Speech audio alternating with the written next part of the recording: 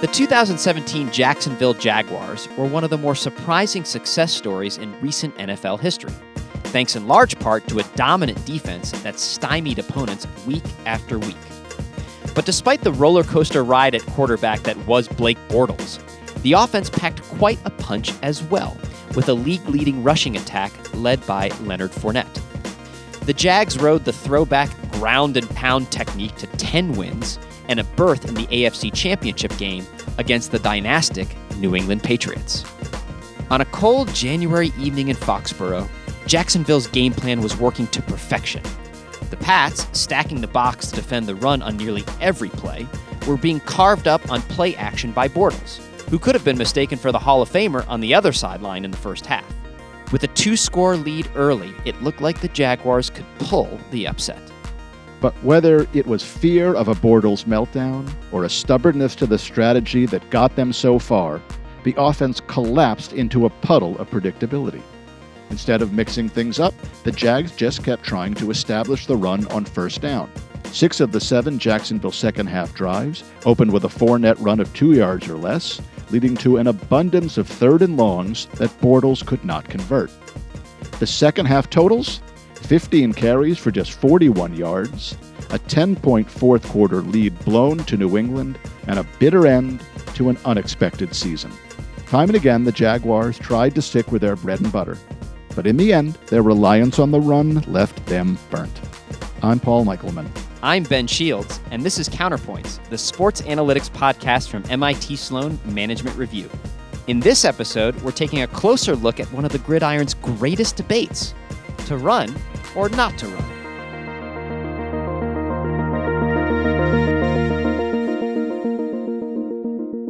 Counterpoints is brought to you by Ticketmaster, the world's leading ticketing software and services company. Ticketmaster is trusted by thousands of artists, teams, and venues across 29 countries, connecting more than 1 billion fans and powering 500 million tickets each year. That's 15 tickets per second to live events around the globe. So whether you're grabbing seats to a must-win game, catching the hottest show in town, or giving someone you love an experience they'll remember forever, head over to Ticketmaster for 100% safe, verified tickets to your next unforgettable event. Because live only happens once.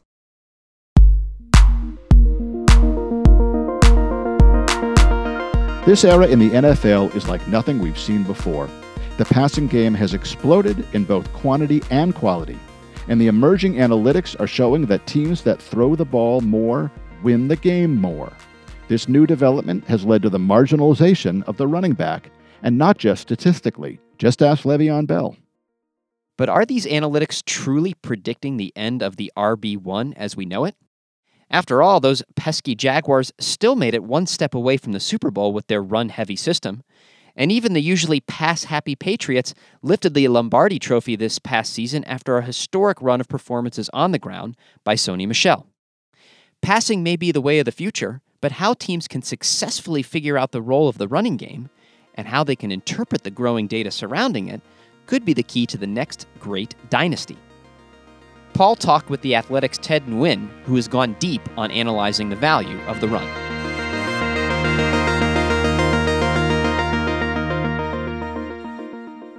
Ted, thanks for joining the show. Appreciate you having me on.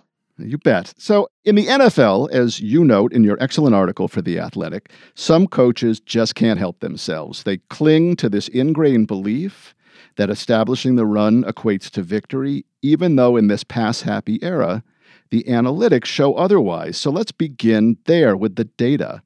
What do the analytics say about the importance of running the ball and how, if at all, that's changed?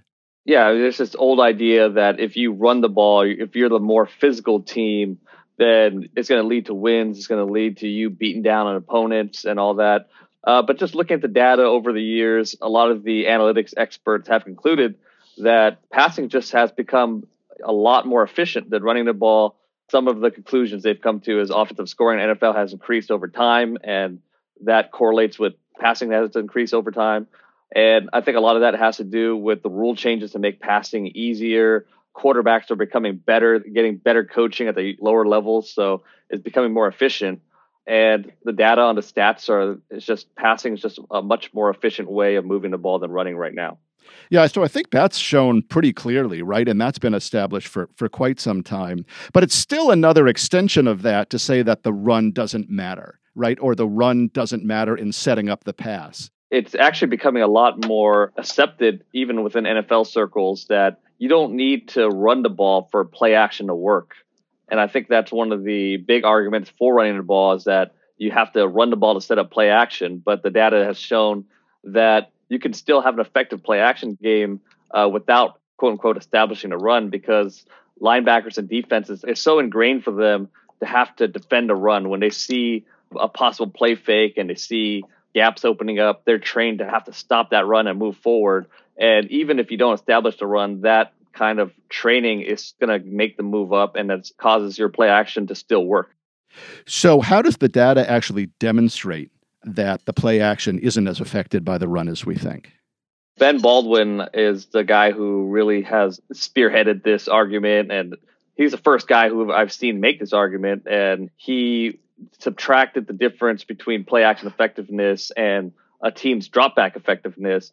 He compared that with rushing success rate. He compared that with total rushes and rush percentage, and he found that there was no correlation between those three things and play action effectiveness versus drop back passing. Right. And so he was using player tracking data for that? No. So Josh Hermsmeyer was the one who used player tracking data to prove that. And he was looking at the linebacker movements, and he found that even if you keep using play action over and over again, the linebacker that he was keeping track of kept them moving forward towards the run, even when they were using play action over, I think, 12 times. And after that, the data got kind of wacky, but that's still a large number. So is the linebacker kind of the key determinant in the effectiveness or lack thereof of the run? I mean, what about the rest of the defense and how they're impacted? Yeah, I think when you're running play action, the linebacker is the guy that you're trying to move. Obviously, protection, you're trying to have defensive linemen stay at the line of scrimmage and defend a run too. There's some play actions that will target safeties, but most play action plays are trying to target linebackers. You're trying to hit that void behind linebackers by having them move up. So that is the guy that you're mainly targeting on most play action concepts.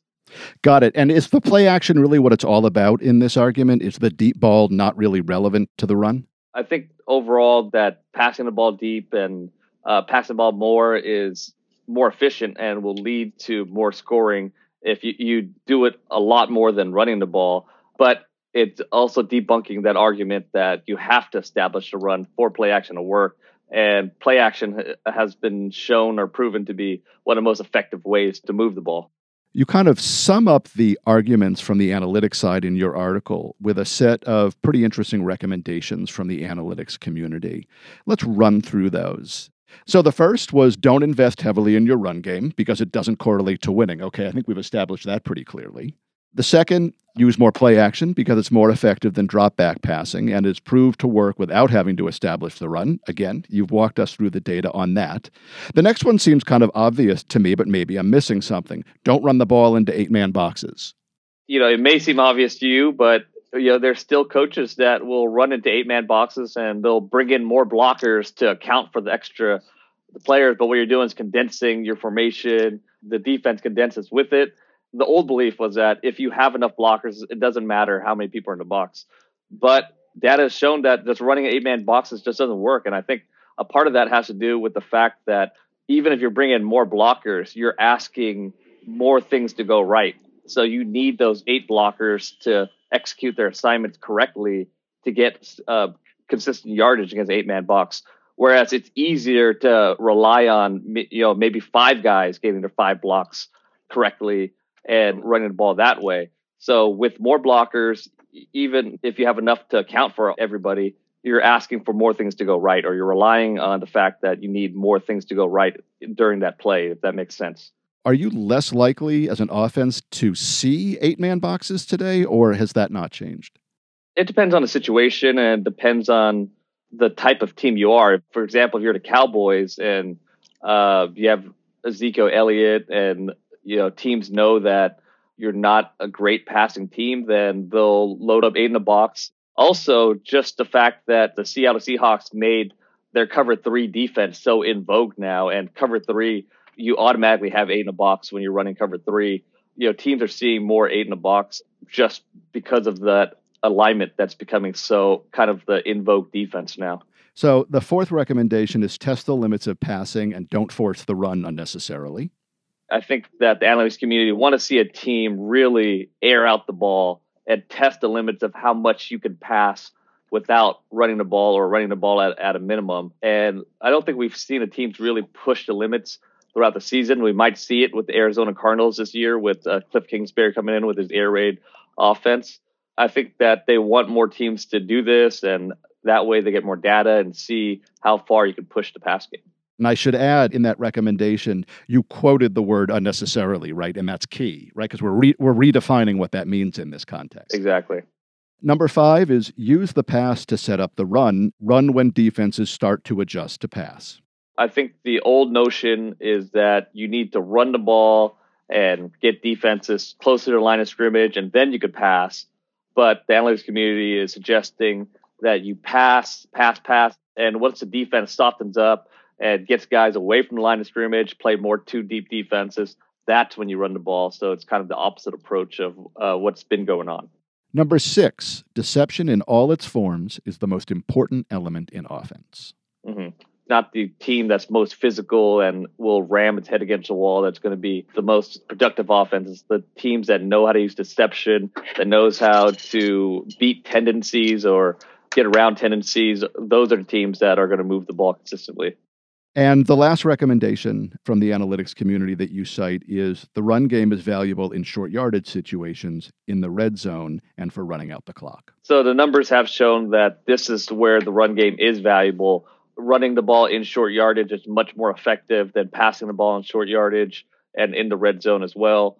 And of course, at the end of games, you don't want to take risks with passing the ball too much. At the end of the game, if you get the lead, you want to run the ball and secure it and just keep the clock moving.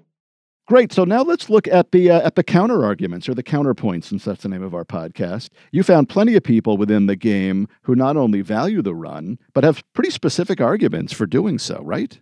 Yeah, and one quick counter argument to that last point is: can you be a good short yardage running team if you don't run the ball consistently? So if you don't get the practice running the ball and you're not doing it with some frequency, can you just all of a sudden become a good running team in these situations? Are there any teams that actually have shown you can? There was the Detroit Lions who, I think Warren Sharp mentioned them in one of his articles, who they just didn't run the ball at all. They didn't have the personnel to run the ball, and in the short yardage situations when they needed to, they couldn't convert, and that was one of the downfalls of their offense that particular year. Got it. So we're kind of confident in the negative. It's possible somebody might prove it not true, but there's no one who kind of leaps to mind. So what are some of the arguments in favor of the run? A less risk of a negative play, and a negative play could be a turnover, loss of yardage, and a sack. And if you get sacked in a drive, there's a high chance that drive will eventually end because it's hard to make up that lost yardage. And in 2008, a turnover occurred almost 5 times more on a pass play than a run play. So even though passing the ball has become more efficient, the inherent risk of a turnover is still there. So I think that's one of the biggest arguments, is just trying to bring down the risk of a negative play. Are those the kind of core arguments? What else do run proponents in the NFL have to say? So you also have to disarm the pass rush, as they say. So when you are just passing the ball over and over again, defensive linemen don't have to worry about the run, and they could just rush upfield. One of the biggest mismatches that's on the football field is the offensive linemen against defensive linemen. Offensive linemen are a lot less athletic than their counterparts, the defensive linemen, who are some of the biggest freaks on the field.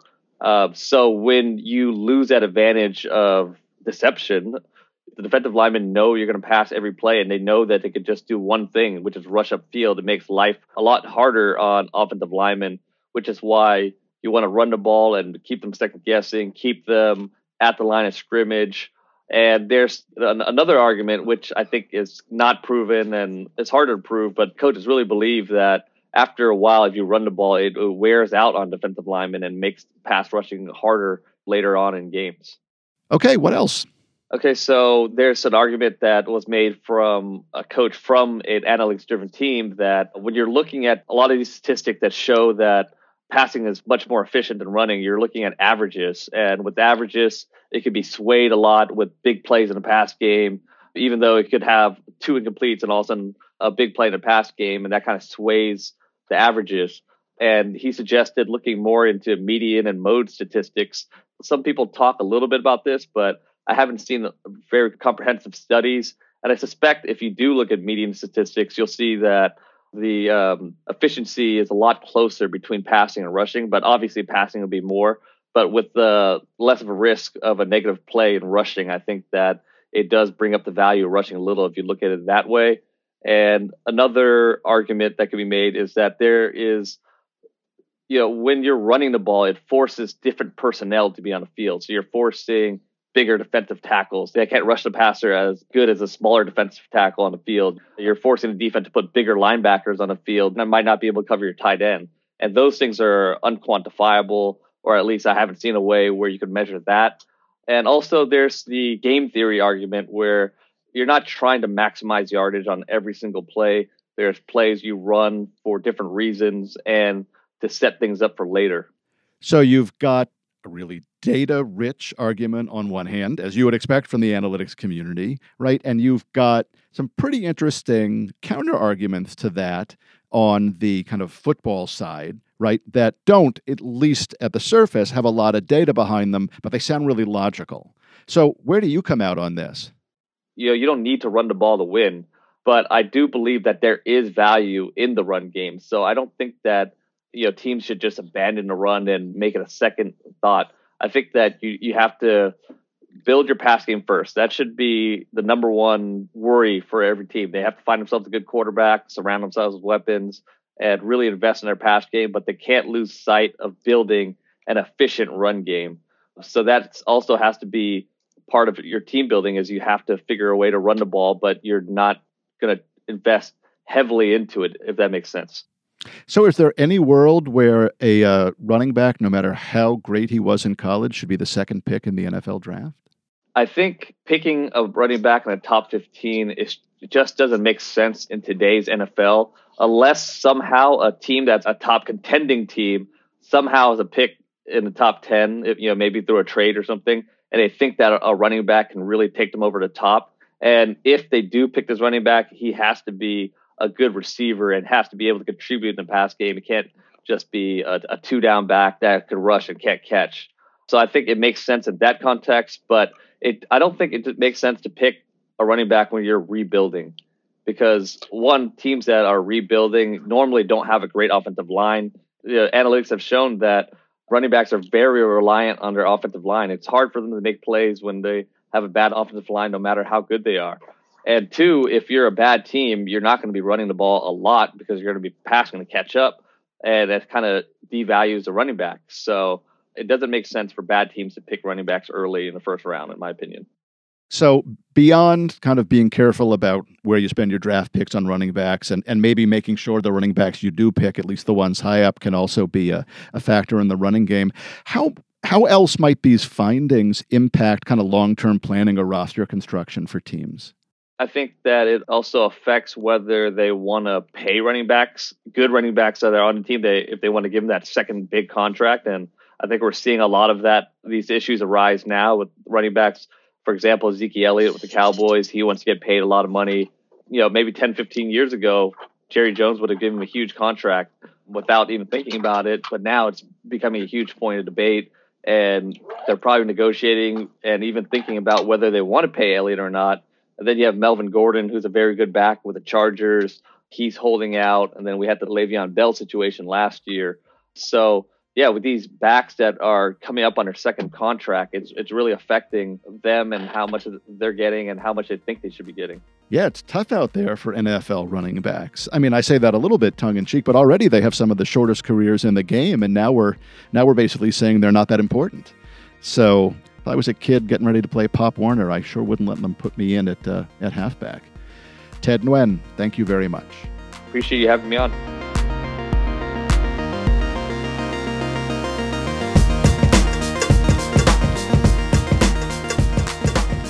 This has been Counterpoints, the sports analytics podcast from MIT Sloan Management Review. You can find us on Apple Podcasts, Spotify, Google Play, Stitcher, and wherever fine podcasts are streamed. If you enjoy Counterpoints, please take a moment to rate and review the program on Apple Podcasts. Counterpoints is produced by Mary Dew. Our theme music was composed by Matt Reed. Our coordinating producer is Mackenzie Wise. Our crack researcher is Jake Menashe. And our maven of marketing is Desiree Barry.